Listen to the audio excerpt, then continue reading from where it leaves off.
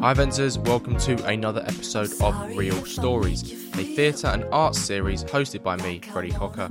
Each Real Stories episode theme tune is of course provided by our very good friends in Eka, and each pod we discuss my special guests' theatrical careers, the pieces of work that have meant the most to them, issues within the industry, and their mental health journeys. This is Real Stories.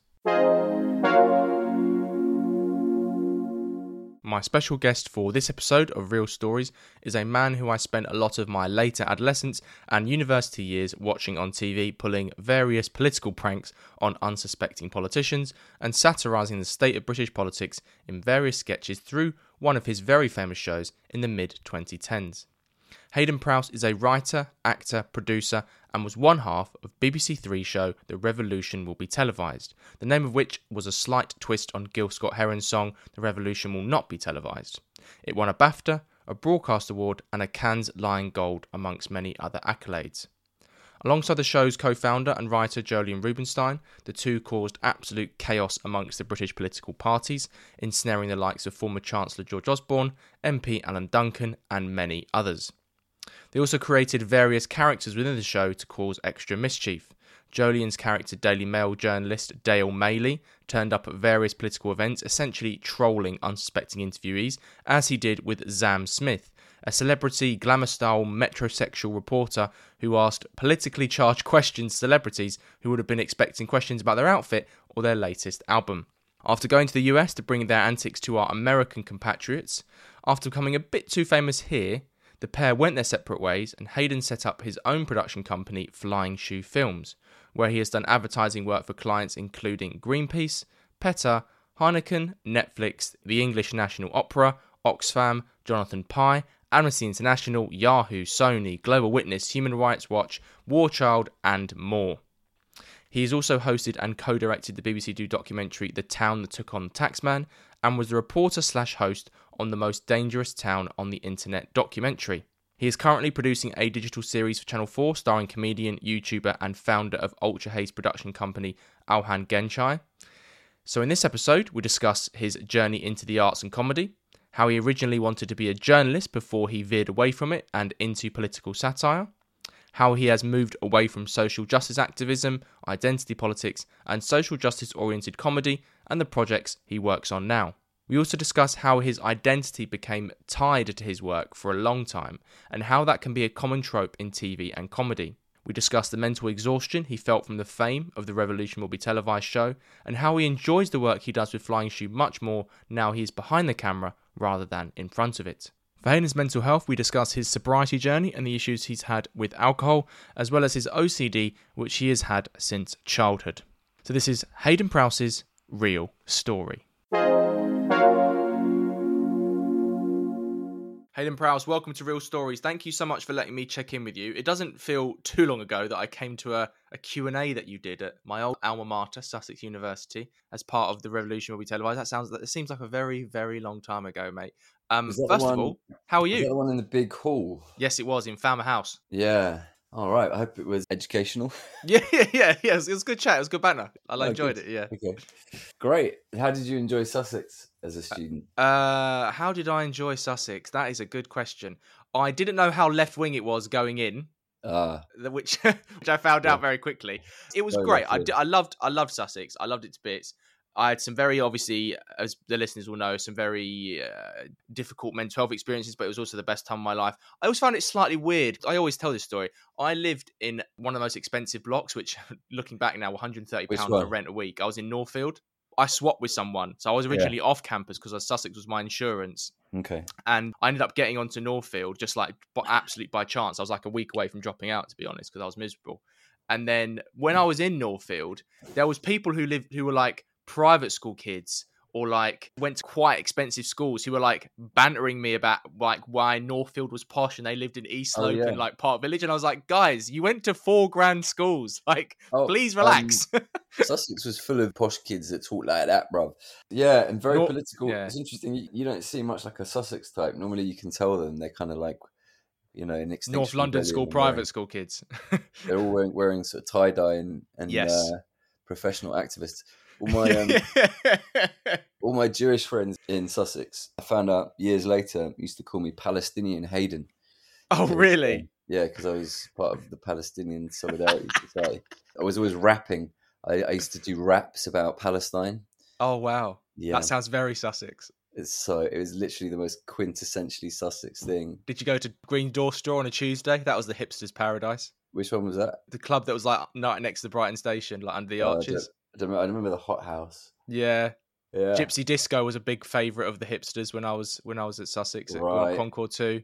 Yeah. Casablanca's on a Wednesday instead of Oceana. Was he also a hipster's choice? Right. So... Yeah, no, I think I wasn't really hip. I was more of a rude boy, as you can probably tell. Okay. Yeah, right. Yeah, you can see. You can just tell. Can't you? Just from my voice. I don't know what I was back then. I think I was a music nerd. So when people tried to like... Do you know when, like, at Sussex, they used to try and, like, give you an artist to see if you knew them? And I was like, yeah, I can list you the whole scene. So people didn't really kind of check on me like that. They didn't try and set pace to me. But yeah, they used to be kind of like, oh, you're going to this, like, grime night. And I'd be like, why are all these, like, white, blonde, middle-class girls who clearly don't know anything about the MC here? Have you seen, Josh Berry? Oh, yeah. You know, his middle-class grime character. Yeah. I'm on the way to Brixton. That was Sussex. Yeah, I'm going to see Rico Dan tonight, and then everyone was like, "Who the hell's this guy?" But we're just going to go because it's cool and turn up in Hirachis. Oh, I loved Sussex. Anyway, I digress massively. We've got so much to talk about on this podcast, mate, and you've been a dream guest of mine, to be honest, for quite a while. So, without further ado, are you ready to start the show? Let's start right at the beginning and talk about your real story, Heydon. So firstly, what made you fall in love with, in your case, comedy, acting, and the arts in general? Sort of just fell into it, I think. I don't know if I fell in love with it. In fact, I kind of wanted to be a novelist. I still actually do want to be a novelist. I'm a frustrated novelist. And then I kind of left Sussex, and where I did philosophy and cognitive science, and then ended up doing like a journalism course and found myself working for a sailing magazine of all things. Got to start somewhere. I was editor of this sort of weird sailing magazine, and then sort of fell into a job with Don't Panic, who at the time, they were a sort of kind of flyer company. People used to hand out flyers off the clubs, and Don't Panic with this like little brown envelope pack, and they were really cool. And outside all the clubs, you had Don't Panic packs, and they had all this sort of like, they had little fanzines in there and flyers for different nights. They'd set up a website and they were trying to get into content like everyone. This was such an age ago. It's nuts to think about it, but it was so recent. It was like 2007, 6, 7. So, YouTube was just starting, yeah. And people were sort of just getting into online content. Because you got to remember, the internet was only really 6 years old at that point. No iPhone either, so it was just the laptop, the family computer. Oh yeah, completely. I had a BlackBerry, I believe. The BB Hype. Yeah, I got that. I got into that late. We were sort of writing articles, and we were being an online magazine basically. So I went to be the editor there, and then we started creating videos, and then I started kind of like, everyone quickly realized that video was the thing that did well online. So making films, like little stunt documentary films, and that sort of progressed until it kind of became a bit of a brand, and we were going out and doing things like going and like punking MPs and bankers and stuff, because it was the financial crash and everyone was really pissed off. I don't know how old your listeners are, they might not remember, but there was the financial crash. You had MPs' expenses, which was MPs just claiming thousands and thousands of pounds for things like duck houses and stuff, and like moats, like champagne and shit. And everyone was quite angry. It was kind of the beginning of the sort of like disillusionment everyone now is sort of like so full of in relation to government and authority. People were like, "What, MPs were just stealing our money? What, the bankers didn't know how to run the fucking economy, and we had to bail them out?" And so we sort of like went and did a bunch of like pranks and stunts and documentaries, and we'd go like undercover with the BNP, or go and like dig a hole in Alan Duncan, who was an MP's garden because he claimed loads of money on expenses. Like, I went and dug a pound sign in his lawn and planted pansies in it, and he threatened to sue me. Then he didn't sue me, and instead, so he seemed like a jolly good sport, invited me into Parliament, because the anger at MPs was such at that point that had he tried to sue me for basically like fucking up his garden, he would have looked like the dick. So he invited me into Parliament, and then I secretly recorded him saying a bunch of shit, and he got fired as his job because he was supposed to be responsible for expenses reform at the time, and then he was saying all sorts of wild stuff to me about how MPs were treated like shit and lived on rations. And who would have known? Flash forward to today, 2023, and MPs are now on, I believe, almost 20 grand more than they were back then. Most other people's wages have shrunk in real terms, as people like to say, in real terms. So yeah, that's how I got into comedy. Basically, making documentaries that were just silly, because I realized that making actual docs is quite boring. Before we talk about RWBT, because I can't be bothered to say the acronym every single time we have this interview, you spoke off air to me about the importance of finding purpose in life. And this is quite an important thing for men in general, and not just in the industry. So how did you go about doing this for your career specifically?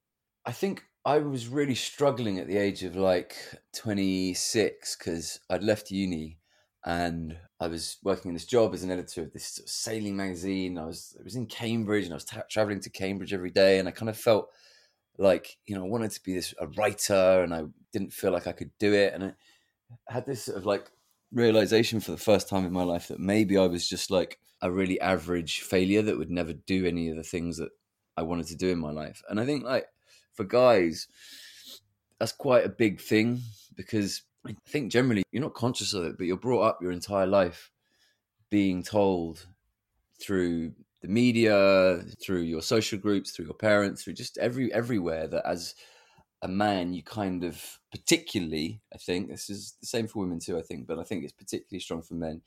You have to achieve some kind of financial success. You have to achieve some kind of like position in society. And if you don't, it's really an existential thing, I think. If you feel like you're not doing that, it's very easy to have a bit of a crisis. And I think I was having that. And I think I'd been really political at uni, and like I'd been Palestinian Heydon and cared about issues and cared a lot about the environment all my life, and was a little annoying kid doing petitions and shit at school for the environment. But like I think this sort of activism gave me that purpose as well, from a sort of very personal perspective. And when I went and did all those activisty things, like fighting back against the power of these corrupt MPs, and then it became popular, and people were sort of telling you how great it was. The political became personal, so it became your story, and it became your reason for getting out of bed, basically. Yeah, exactly. In the morning. The show, which I mentioned previously, put you on the map, and your first big break was BBC Three taking a chance on you and your co-writer Jolene Rubinstein. It was your baby. It was called The Revolution Will Be Televised. So take me back to the commissioning process, if you can remember, because on the surface, this show must have been a fairly big risk, given what you eventually got up to and the fact it was on the BBC. Did you at the time have a self-awareness of that ironic political dynamic, giving you pitching a political comedy show on an outlet that was politically impartial? Yeah, I guess so.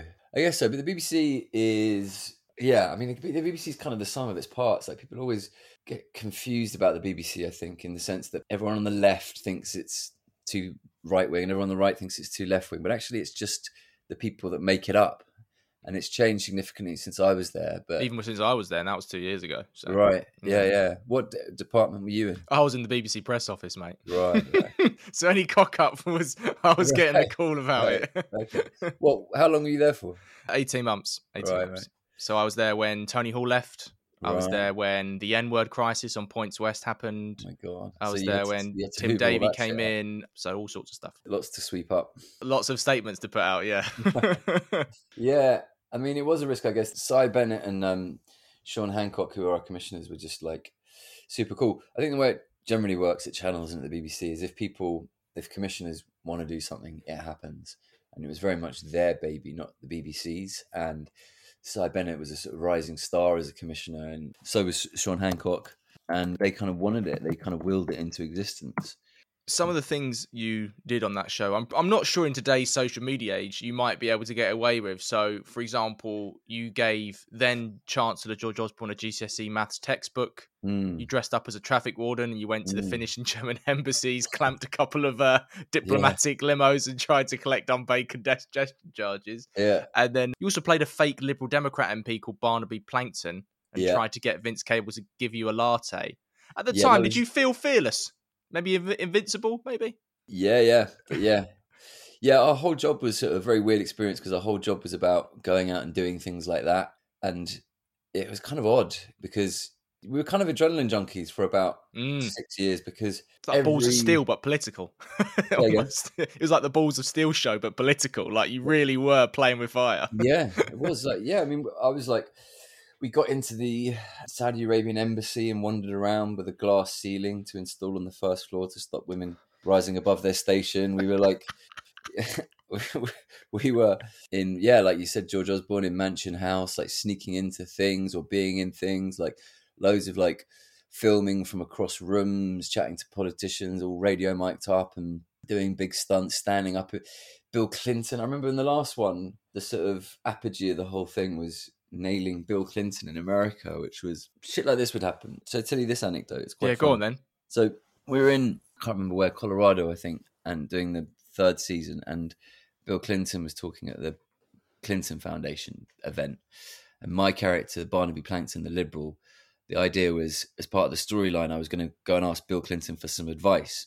And the line was that I was going to do to him was, Bill, hi, I'm a Liberal Democrat from the UK, because remember the Lib Dems got into bed with the Tories. So the line was, Bill, I'm a Liberal Democrat, and we've got into bed with a party that perhaps we shouldn't have, and they keep forcing bills down our throat and taking us to the dry cleaners, if you get my jizz.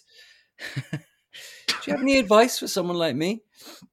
And so that was the line.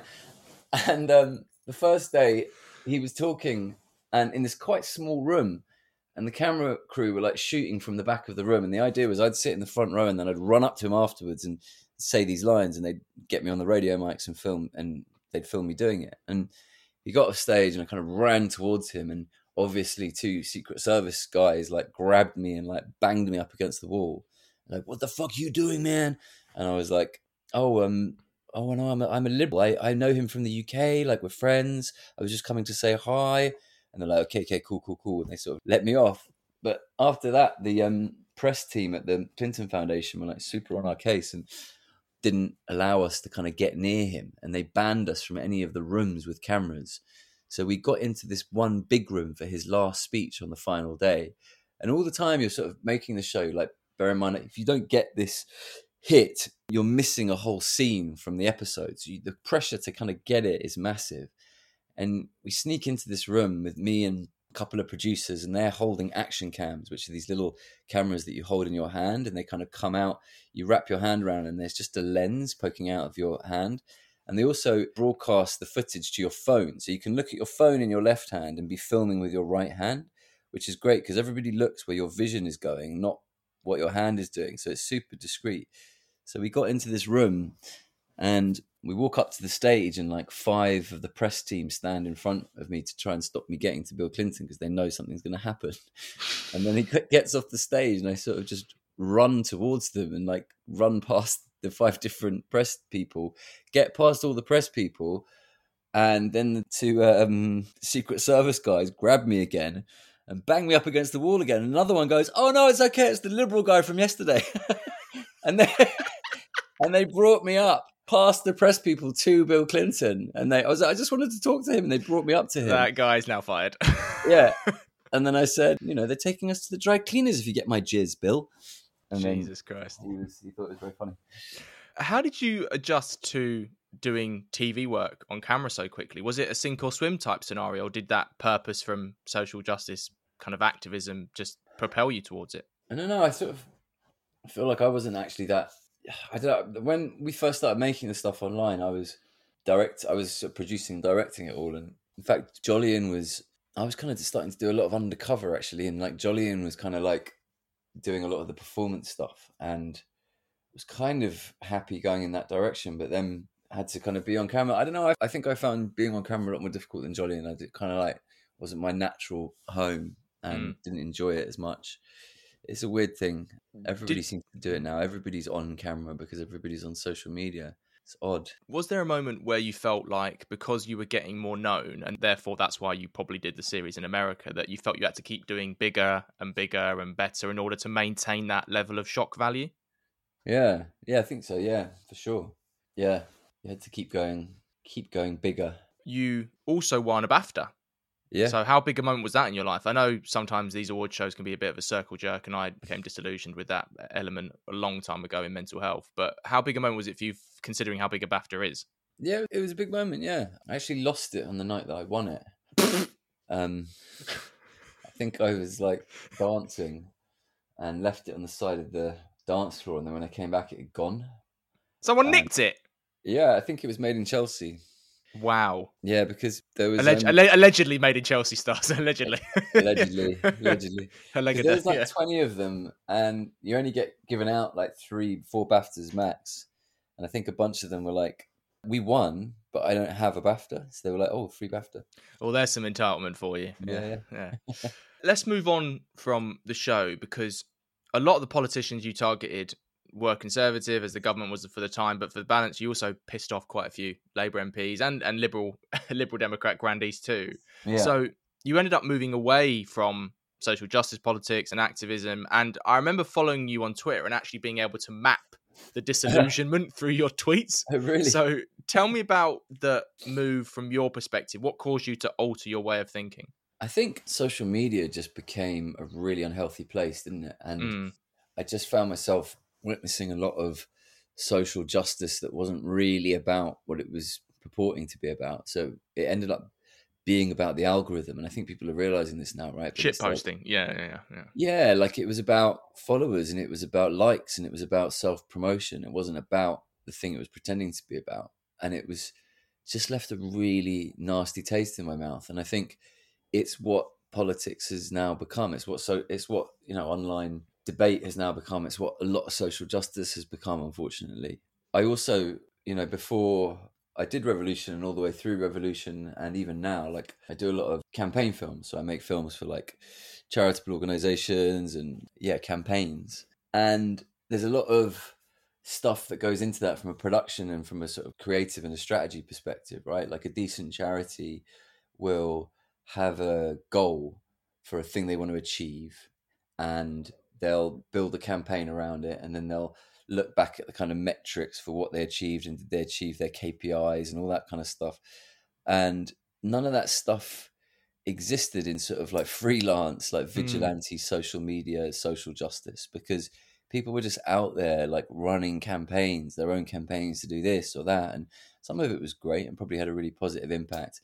But I think some of it really had a massive backlash. And I think a lot of the divisions that we're seeing today was partly as a result of really ill thought through kind of things that well-intended online campaigns that ended up pissing people off or ended up sort of just being a bit divisive. And I don't know, I always sort of say that if you think about all this stuff really took off in like 2015, 16, right? And are we in a nicer, safer, happier, more environmentally friendly world today after 5-6 years of social media, social justice campaigning than we were back then? No, we're not. So like on that basis, it hasn't achieved its KPIs. So if we really care about social justice and the environment and all these things, we have to kind of ask ourselves if what we're doing is actually effective.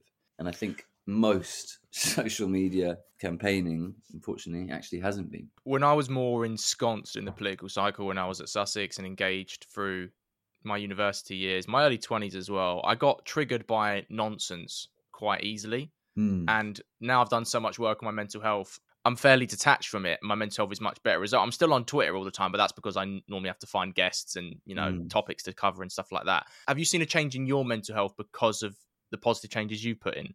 Yeah, I think staying off Twitter is key to positive mental health, isn't it? Yeah, I think so. Yeah, I think some people are built for that stuff. Some people really like being on Twitter and arguing all the time. Some people don't. I don't get that at all. Maybe if that's you, maybe do it. It just never helps. I just feel like there's no nuance, there's no tone of voice, there's nothing like. So yeah, I don't try to do it. Maybe the problem though is that people aren't seeing it for what it is. It's like it's a computer game, and some people are really good at that computer game, and some people don't enjoy playing it. And if you enjoy playing it, get on and but also people need to stop seeing it as anything other than that. It's not a public forum for debate. It's not the Acropolis in ancient Greece where the philosophers used to go and chat about philosophy. It's a fucking computer game. You're playing an algorithm. Before the advent of social media, I guess social justice activism had some level of clout involved, but maybe not the level of clout that it does today. And I feel like some elements of it are more derived from, say, achieving social capital than, say, achieving a social cause, you know. And also, I think you add into the fact that a lot of the videos from some of these groups, the people just seem clearly mentally unwell. You know, I'm thinking of some of the Just Stop Oil videos and some of these young protesters, and they are clearly not okay. No. And there seems to be recognition of it from right-wing outlets, but that's purely because they're just against the cause. There doesn't seem to be sort of nuanced take about maybe we should be helping these kids kind of sort their mental health out and then kind of get them to a stage of balance and then assess where they are, instead of these kids chucking themselves into these causes and now they're looking seriously unwell. Did you see those videos of those people lighting themselves on fire? Roger Hallam, who is the guy who founded Extinction Rebellion and went on to do Just Stop Oil and various other ones, is quite a divisive character in the environmental protest movement. I mean, I was like there at the beginning of Extinction Rebellion. I've helped them organise protests. I'm like, environmental issues are a big thing for me, and I care about that and them a lot. And I see someone like Roger Hallam and how divisive he's been for the environmental movement. And yeah, 100%. What's that Mitchell and Webb sketch where they're like, right, we've got skulls on our caps, and we're that's a meme now, isn't it? Are we the baddies? We the baddies, yeah. Yeah. Like, Roger Hallam is like, he looks like fucking Sauron.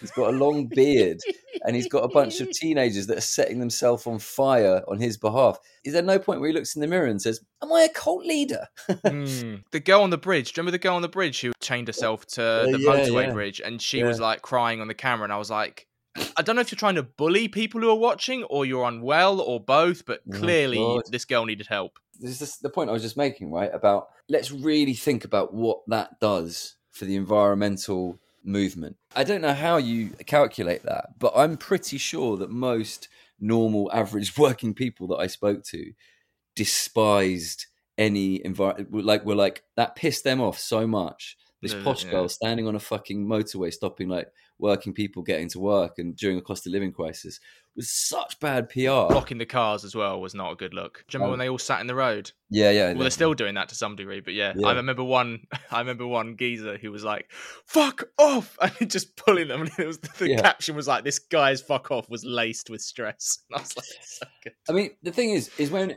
Extinction Rebellion first did that, it was done really well. They shut down all of London. There was a lot of tolerance for it because it hadn't happened before.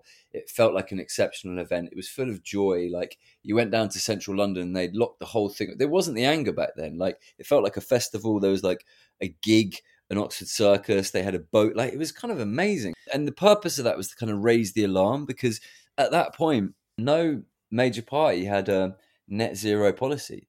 And a year later, or a couple of years later, they all did. So it achieved its goal in many ways. And like I said, like with a lot of these sort of like meandering vigilante movements like that, there was no central authority to turn around and say, we need to change our tactics, because if we continue doing this, we're going to lose a lot of the social capital we got in the first place. Yeah, blocking the trains was not a good look for that either. Do you remember the Canning, when they blocked the Jubilee line, I was like, that is the stupidest thing you could have done. Yeah, I know. All these like people, blue collar workers trying to get to work, pulling like some jihadi Jemima off the top of a train. Like, the best quote I saw was like, "There are drug dealers and builders who are getting on these trains at the Jubilee line. Yeah. You will not be stopping that train." Drug dealers and builders. It's Canning Town at the Jubilee line. Fucking hell. Oh, yeah, so good. So good. Some of the tweets always kill me, man. That is the good thing about Twitter, actually, is like mean tweets. You said to me that you were questioning if you were pushing something because it feels good instead of it being the right thing or even effective most of the time.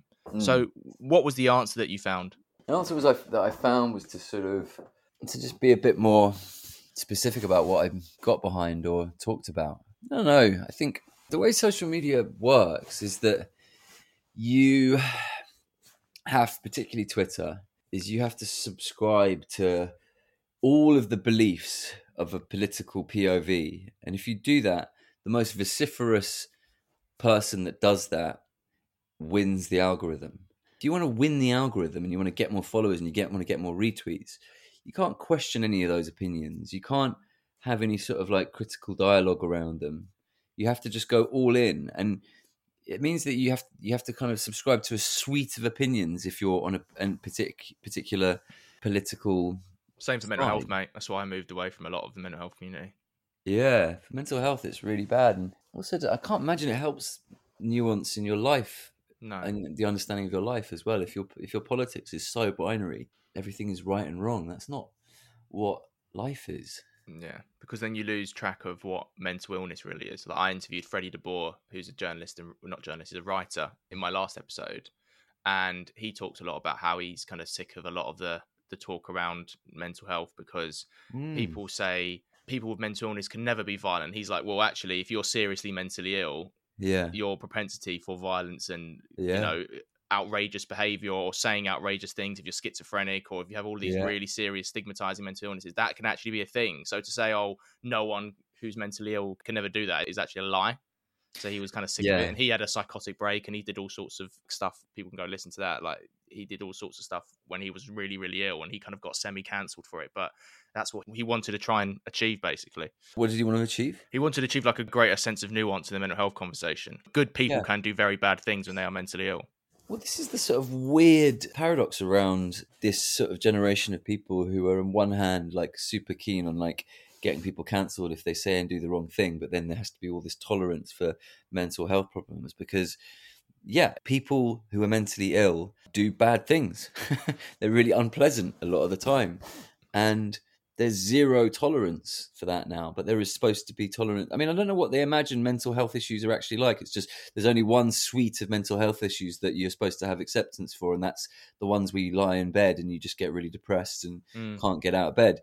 But there's, yeah, like you say, like, you know, like people with addiction, like gambling, they steal money from their steal money friends. from They your family. steal, Yeah, yeah, exactly. yeah, So yeah. If you're violent schizophrenic, it's like you can't control yourself and you're out doing really horrible things. yeah. So there we go.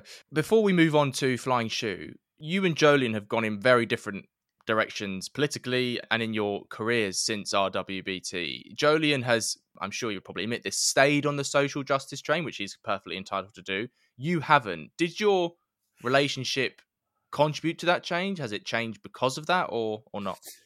I mean, can't really speak for him, but the thing is, I still do social justice stuff or justice stuff. I still make films for campaigns and charities, and like, I just don't. I don't know. Like, I just don't subscribe to a lot of the beliefs that seem to be particularly trendy right now. But I mean, I think that's just normal and healthy. And it's like I disagree with Jolien on a bunch of stuff, and it's just a sort of different in perspective, I guess. The thing is, I agree with Jolien politically on a lot of stuff still. It's just that those sort of little nuances now are kind of seen as, I don't know, like I feel like 10 years ago, like small differences in opinion were sort of accepted. You could be broadly part of the same political church and have those types of agreements. Whereas a lot of people think I'm a Tory now because, I think the Tories have fucked this country up deeply. It's been awful. I mean, just look at our country right now. It's broken on so many levels. Brexit, cost of living crisis, all this stuff. And yeah, I'm fundamentally, profoundly not a Tory. I've never voted Tory. But also, You got interviewed on GB News, mate. You're a Tory now. I've been on GB News, exactly. So you're a Tory. That's another weird thing. People say to you, how could you go on GB News? That is like, hold on a second, like, isn't the thing that you always talk about the freedom of press in this country and like the profound privilege that we have to be able to speak our minds on lots of different platforms? And also, wouldn't you want a lefty on GB News? Which Andrew Doyle is, by the way, who you interviewed by. Yeah, Andrew Doyle is, yeah. Wouldn't you want a lefty talking to all the right-wing audience of GB News and giving them left-wing opinions? Like, surely if they just have a solid diet of Nigel Farage, they're just going to become even more right-wing. I don't understand. It's so odd to me why people would say, don't go on GB News. Like, what is the thinking behind that? It's fucking mad. It's fucking mad. Do they think that everybody talking in their little like echo chamber silos is being good for the country? Like, if they really think about it, do they think that's been like a positive thing for the nation? It's odd. Yeah, Everybody should go on. Your responsibility on social media should be to speak to the people on the other side of the fence in a compassionate way to try and change their mind, not to kind of broadcast your opinion to your audience for fanfare. That's what's fucked us up. Let's talk about your new baby now, Flying Shoe Films. So tell me how and why you started it, what you wanted to achieve with it, and maybe your proudest achievements during it. Yeah, I mean, just going back to production, basically, you know, the thing that I got into content making and media and comedy doing, and it's a production company, and yeah, it's great, going well. Just made a show for Channel 4.0 with Alhan Genjai in it. It's all right to be white, which is really fun. And, that's a classic Alhan yeah, production. Alhan trolling people, which is his superpower. Yeah, and just making a bunch of more stuff for them, hopefully, and making other things, adverts and various things, campaign films. And yeah, it's good being adulting. Before we finish and reflect on this journey, I just want to talk about a couple of things in the industry you wanted to talk about. So the first is work-life balance, but less so in the traditional sense and more to the extent to which you separate your work from your personal life. So tell me why you've struggled with that in the past. Yeah, I think it's quite easy to kind of like define yourself through your work, right? And I think, I don't know, for me, doing something that I felt mattered and having some kind of level of personal success was like key to my mental health. And that kind of also meant that I sort of bound myself to my career quite deeply. So everything was bound up in that. That also meant that I didn't allow myself to kind of have much time away from work and to kind of build anything around that gave me a sort of solid basis for my mental health. And I just think, yeah, you kind of have to be careful of that. I think like there's a lot of sort of preeminence placed on being career successful in life. The second issue you struggled with is feedback. And I imagine this can be pretty difficult at times in the industry because not only of rejection, but you know, you could get amazing feedback on a concept from one commissioner and then be told it's a complete load of crap by another. So how do you manage that from a mental health perspective? Yeah, feedback is I think I'm more and more up for listening to it and open to it, and I think the things that I do are better as a result. I think getting feedback on anything you do as early as possible is super important. I feel like I've realized that the main impediment that I've always had to kind of doing the things that I really wanted to do in my life is just fear. And like you sit down and you try and write something, you sit down and you try and build something, and like all of those distractions that kind of like divert you away from it are based around fear. I feel like it's like if you go on your social media and check your Instagram, if you go off and make a coffee and don't focus on the task at hand, it's not that you're just distracted in a really superficial way. It's quite profound. The reason you're going on your social media is because something in your head is saying, you don't have the capacity to do this. You don't have the ability to do this. Divert yourself with something small, which sort of distracts you from the really scary thing, which is doing the big thing and then failing. And I feel like for me, like I've realized that getting feedback and not being afraid of it as early as possible is really important, because as long as you can kind of take it on board and change and work out what's good feedback and what's bad feedback and incorporate the stuff that's good and not the other stuff, then you kind of like, you build something that's bigger and stronger. There's a guy called Nicholas Taleb. Yes, called, Anti-Fragility. I've read it. It's a bit of a tome. Yeah. Yeah, it's amazing. I think it's a very impactful book for me because it's a kind of economics book, isn't it? But it's also like weirdly a self-help book. And the concept of anti-fragility is, I think, really useful for people now, because it says that you have to constantly test the world in order to work out how to navigate it. So it's about failing fast. What's the Google thing? Failing fast, fail often, or something like that. You go constantly like test the waters, and it's all information, and you have to not see those failures as failures, but just as information, because after 5 failures, you'll see a success and you'll be like, that's the route that I need to go. Whereas if you sort of insulate yourself and you don't allow criticism and you don't allow yourself to be challenged, then you'll create something in an echo chamber, in a sort of silo. And then when you eventually bring it into the real world, it will be fragile because it won't have been tested. And you'll be fucked afterwards. Yeah, he's quoted a lot in loads of books, Nassim Nicholas Taleb, and I remember reading Anti-Fragility. I kind of took the message of the book by the first 50 pages, and then I just read the rest of it for closure. But yeah, he's sort of describing the same thing, isn't he? All the way through. He hates iatrogenics, doesn't he? Absolutely hates it. Iatrogenics, yeah, that's when bangs on about it. medicine causes more problems than it solves. Yes. Which Yeah, I think he is, referenced like Michael Jackson's death as an example, didn't he? He was like, "Oh, I Michael think Jackson so. died, and allegedly, like because of the Yeah, doctor, and allegedly, and all this sort of stuff." And I was like, "This is a bit of a tangent, but whatever. I'll run with it." The yeah, final issue you wanted to talk about, mate, is the impact of fame and how it affected you whilst you were in the yeah. throes and the highs of RWBT.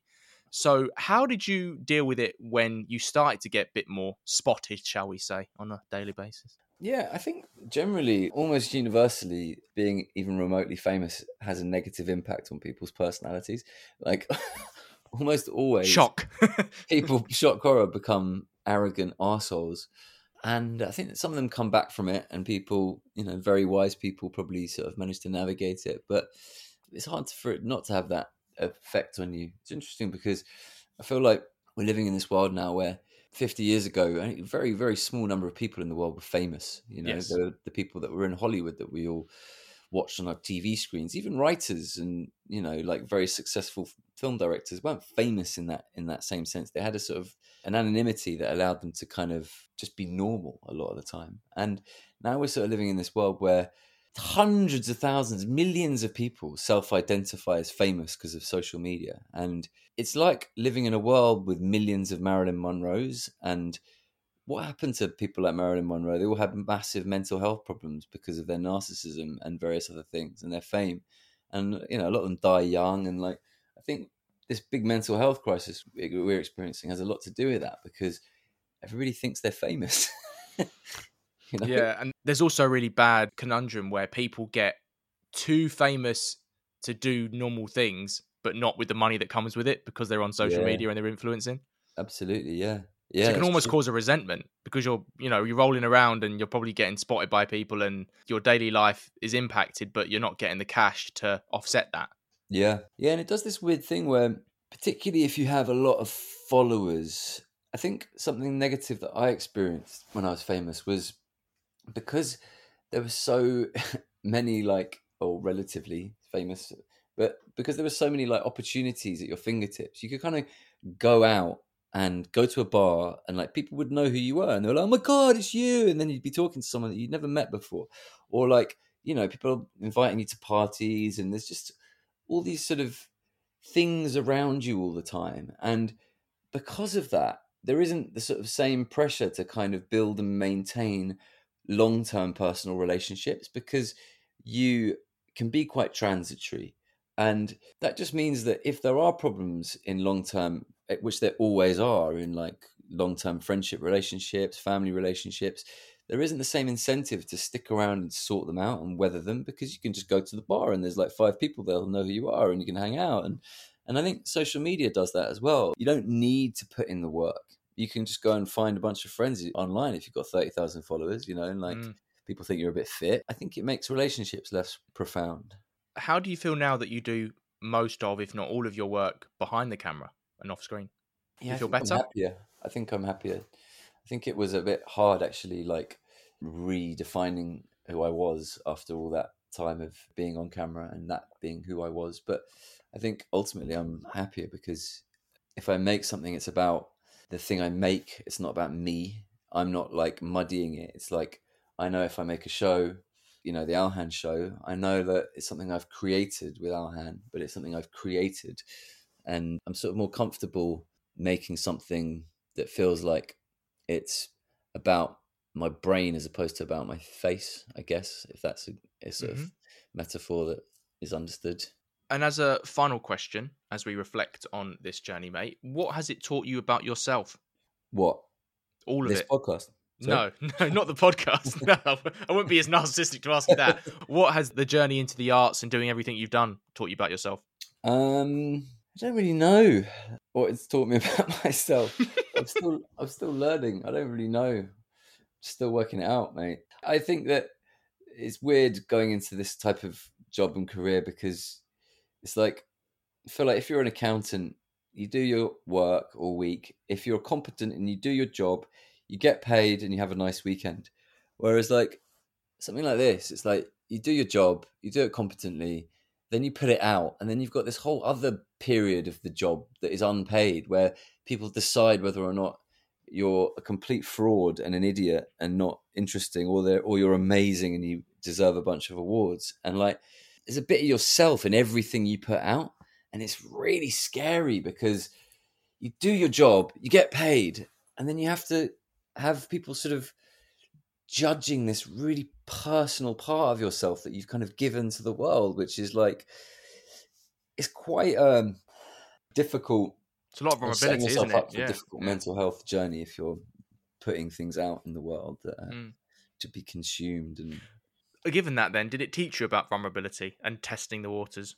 yeah, I think you have to try to not be vulnerable when you do something like this. You have to try to sort of accept when you put something out into the world that isn't good and deserves criticism. You have to be ready for feedback. You have to be ready to not make it about you, not consider everything as I think a good way to not be vulnerable is to not make everything personal.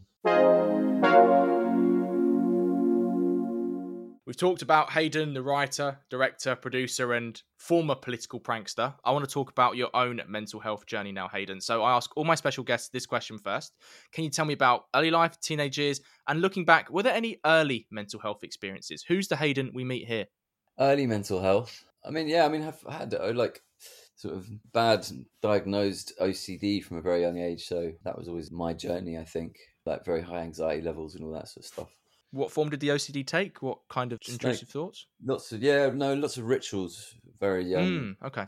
Yeah, so that's kind of, OCD is a weird one. It kind of can become part of your life and sort of sticks around and normalizes itself. And I think, that's been my big thing. Were you able to vocalize it at the time? Or did the thoughts you were having feel so alien? Like a lot of people who talk to me about OCD say that because the thoughts are so irrational that you just couldn't tell someone about it. Yeah, it was hard to tell people about it because it was super weird. It was a period where I couldn't like touch anyone else on the right side of my body at school because I would become them, and I had to touch everybody again on the left with my left side, apart from one or two people in the whole school. And then you'd keep it a secret, and then eventually, like, other kids would be like, "Why are you touching me like that?" And then you'd have like an anxiety. There'd be a cycle. They're going to find out. They're going to find out. Yeah. I'm such a weirdo. Yeah. A lot of my guests who've spoken about OCD have talked about Puro, which is a quite intense form. They've talked about having things like homosexual OCD or pedophilia OCD and these really horrific OCDs to think about. So for you, was it just around rituals or did it end up branching into other areas of your life? For me, it was very ritual based. I had like a whole system, but it became later on, it's sort of like, even when I kind of was a bit older and had stopped doing the crazy rituals and the counting systems and looking at the sky going, which was one of my things. It's super weird. You can imagine. You don't sound like a bird or a parrot there. I don't know what that was. 16-year-old on a date going, just got to do my ritual. Give me a second. But it then it sort of normalizes itself. It becomes part of your life. So, a lot of health freakouts, being convinced you have this disease or that disease. Yeah, a lot of that sort of stuff. Yeah, it's a complicated one, OCD, because it's quite insidious because you can kind of think it's a normal thought when it's actually OCD, and you have to be able to kind of like determine what's what. When it comes to OCD and things like ADHD, I found that a lot of creative people have actually had the propensity to have them or traits, certainly. Have you ever been able to channel it creatively? OCD? Yeah, don't know. Yeah, I guess sort of the obsessiveness has been quite useful for my creative process. It allows you to sort of sit and do something obsessively, which is quite useful. Have you developed any tools in later life to manage it or perhaps even overcome it? Yeah, I think just really basic stuff around like eating well and living a healthy lifestyle and kind of giving yourself the kind of like physical structure and stability to deal with mental health problems is super important and underrated in terms of mental health. I think a lot of people go to therapy first and then later down the line they start going to the gym and eating the right things. I don't know, like I feel like that is the building blocks that kind of give you the support there's a lot you can deal with just by being physically and healthy. I think like no matter how bad your situation is, like gives you the capacity to feel like you can overcome The main part of your mental health journey you want to discuss is your relationship with alcohol. So tell me about this and how it's impacted your mental health in the various points when you were in the throes of your fame and now in your later years. Yeah, I think I had I sort of had an unhealthy relationship with alcohol and was sort of drinking too much to deal with my own emotions, and then stopped and felt a lot better as a result of it. And yeah, it's funny because you don't really get taught much about that stuff at school, I think, or as you grow up. And alcohol is a super foundational part of our society, and I think there's not enough understanding and thought around its impact because it's such a powerful drug. It's a panacea as well. Like, it gets rid of all your problems, and For a short time, yeah. for a very short time, yeah. And for that reason, it's really easy for people to kind of slip into it as a way of not addressing like deeper problems and anxieties. And that's something I certainly had, is very, very deep anxieties, and that was why it was such a sort of a kind of medicinal thing almost for me. And it's weird as well that, there's all this sort of research around psychedelics and the impacts on people's mental health now. And you're still in a situation in this country where mushrooms are Class A drugs. It's so odd, because part of my journey for getting off alcohol was, and everything, and stopping smoking and just being super healthy, were psychedelic mushrooms, and like, microdosing them, and like going on a bit of a journey. And it kind of made me a much more sensitive, empathetic person who was capable of dealing with his own shit. More And balanced, yeah. yeah, and like, it's just so odd that a government that makes these incredible organisms illegal does not care about the well-being of its population. It's so mad that we're in this world where you can go out and buy a fucking bottle of whiskey and drink yourself to death and sweat yourself to death, but you can't go out and buy some psychedelic organisms that grow naturally in a forest. That, I think, they saved my life in many ways, and I think it's mental to me that they're illegal. What did you learn about your mind, as you've very eloquently put it, and your body during this period? Just that I think being able to endure and overcome stuff, and sitting with stuff and being okay with it and knowing that it'll pass, is something that is super important to learn on any mental health journey. And like, it's actually the thing you get taught with OCD, is it's like, you have an anxiety, you have a compulsion to kind of do a ritual, like to go whatever it is, to like make sure something terrible doesn't happen to your parents or whatever. And you're taught to sort of sit with it, and it passes. And like, that's actually also the journey, I think, with mental health, is that like, if you can learn systems to kind of deal with your own anxieties and problems that don't involve a dependency on drugs or alcohol, then you are becoming resilient, you're becoming anti-fragile. And I think that's really important. And as a final question before we finish with our quickfire questions, mate, if you could go back and talk to the Heydon who was getting into near confrontations with Alistair Campbell on Revolution Will Be Televised, or perhaps the Heydon who was struggling to find purpose before his career, or the Heydon who was maybe taking those psychedelics and figuring out some Joe Rogan DMT style epiphanies, what would you say to him, knowing what you do now? I think I would say, I don't know what I would say. Breathe. Breathe. Do some Wim Hof. Oh, don't bring up Wim Hof on this podcast, mate. He pisses me off. Why is he always shouting? He's always shouting. Those bloody ice baths, mate. I'm sick of them. Breathe in and breathe out. Yeah. I saw a meme and it was like, yeah, tell me to stop having hot showers and let me take away the few good things in my life. It's like, I'm not getting rid of a hot shower, mate. I'm going for a cold swim in a minute, actually. See, a cold swim I can get more on board with, because it's more of a one-off thing, and it's a step out of your comfort zone. A cold shower in the morning, I'm not doing. Sorry. Yeah, no, fair enough. In the morning, actually, that's pretty horrible. I think, don't do that. Yeah. Do it in the afternoon. Our final topic of conversation, Heydon, and it's one I try and have with all of my special guests if we have time. It is a general natter and quick-fire chat about our mental health. So firstly, how is your mental health, mate? It's pretty good right now, actually. Yeah, it's pretty good. I am 42-year-old, middle-aged man and single, which is probably... You don't look 42, mate. You don't look 42. Which is, kind of difficult, I guess. But, like, I'm sort of, like, dealing with it and managing it. I don't know. It's actually up and down. It's actually, like, some days it's really good. Some days it's kind of difficult. And I'm sort of, like, just adapting and trying to work out new ways to kind of deal with it, and learning about myself and learning to respect my feelings about myself and trying to go easy on myself. And that's where I'm at. Brilliant, mate. What age were you when you became self-aware of your mental health and you realised that the feelings you were having weren't physical and they were actually in your mind and a product of your mental health? About 2 years ago.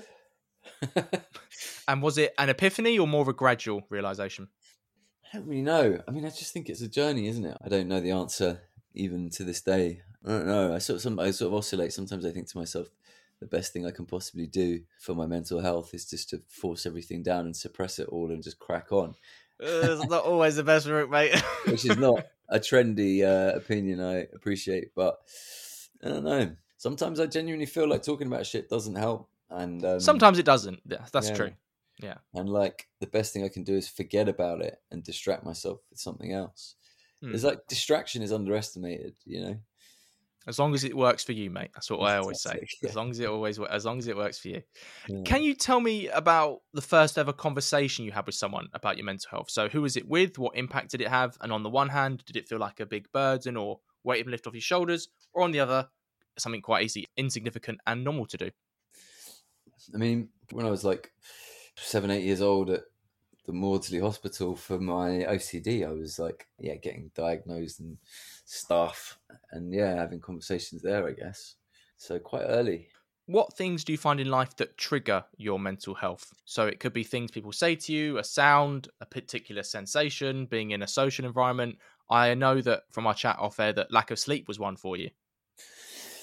Yeah, also, like, it's funny how you don't realize, I think, until you're a bit older, the impact that social relationships have on your mental health. And when the people that are super close to you are difficult or challenging or cruel, it's very simple. If people around you are nice to you and kind to you and are looking after you, generally your mental health will be a lot better than if not. And like, I think like you can kind of go through long periods of your life surrounding yourself with people that are sort of making you feel very mentally ill, and you not acknowledge it and not be aware of it. And I think it's important. There's a big thing right now about, isn't there, like sort of like getting toxic people out of your life, and that's probably good for some people. And I think it's again, it's more nuanced than that, isn't it? It's like cutting people out of your life as well can be super traumatic. So it's sort of being conscious of people's impact on you and trying to work out the impact that they have on you and being able to articulate and express to them in a calm way how they're affecting you, and trying to sort of curate your experience quite carefully as you move through the world, and saying to yourself, if I go out on Friday night with these people, then is that going to make me feel good, or am I going to feel a lot better if I go and do this instead? And sort of just being very conscious of what you surround yourself with, like your diet. What positive tools, conversely, then, do you use in your own life to improve your mental health or help you feel better? Which ones have you found that have worked? Maybe which ones that you've tried but haven't? For me, talking to friends, having people around you that you can talk to about things is super important when you feel bad. Exercise, breathing, and cold baths. Ice baths. We're back to Wim Hof. Get in an ice bath, all your problems are gone. Like that. It's magic.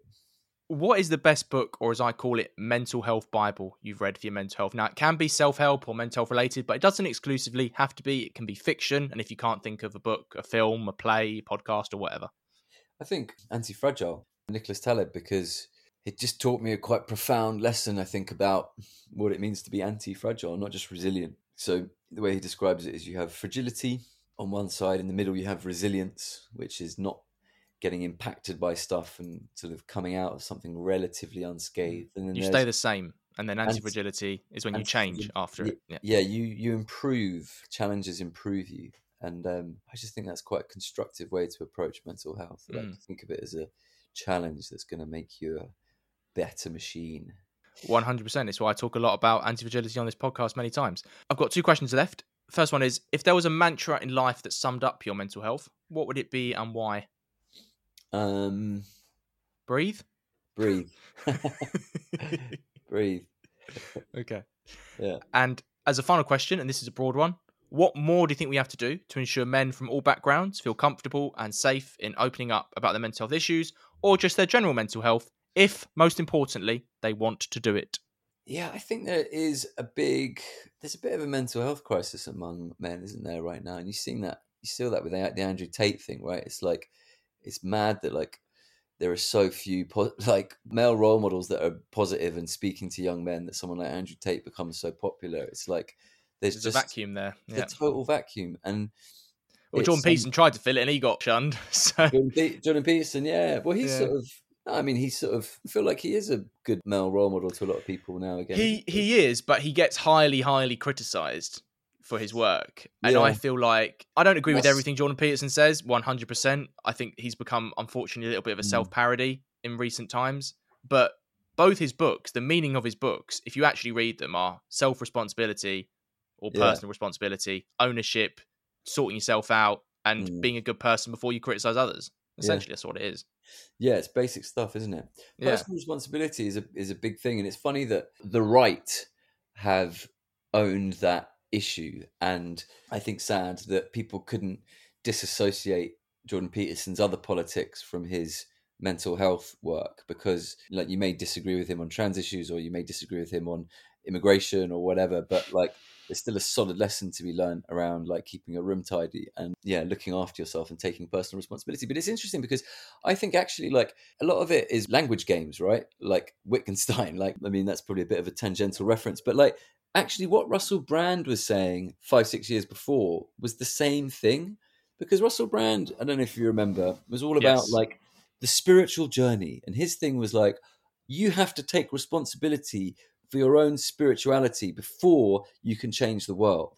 There's very little difference between that and what Jordan Peterson is saying, but Russell Brand was sort of seen as this sort of left-wing guru, whereas Jordan Peterson became a right-wing guru. But really, it's the same message. It's about a spiritual journey, and it's about looking after yourself and taking care of your metaphorical room, your mind, and your physical surroundings first, and being a person that you respect in the world as a way of trying to actualize change.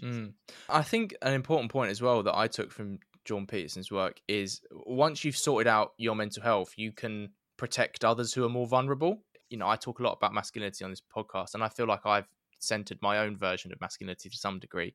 But I also feel like now I've secured my mental health state to a large degree. Obviously, I've still got stuff to work on, but I almost feel like I can support others in a better way now, and especially support other men who might not be in the best position or might have special educational needs, or do you know what I mean? And you see yourself in that role more, I think. Yeah, absolutely. That's a good sort of motivation for people to kind of sort out their mental health. It's like, don't just do it for yourself, do it for others. It is that, you're right, because I'm much more there for my family now that and my friends now that my mental health is better. It's a really good reason, because I think people also sometimes struggle to do things for themselves. It feels sort of like egotistical or narcissistic to go and talk about your mental health a lot to other people. But yeah, do it for others, do it for your community, so you can be someone that can be supportive. That's what I try to be. So that's the lessons that I took, and trying to be more proactive in life. Like, I think there's one of his lessons that says, like, if there's a gap in, I'm probably misquoting, but he says that one of his rules is if there's a gap in a responsibility, step up and do it, because it will serve you better. If there's a role that someone's, missed out on, you can put yourself forward for it, even if it doesn't work, try and do it for yourself. Yeah, I think that's a good lesson.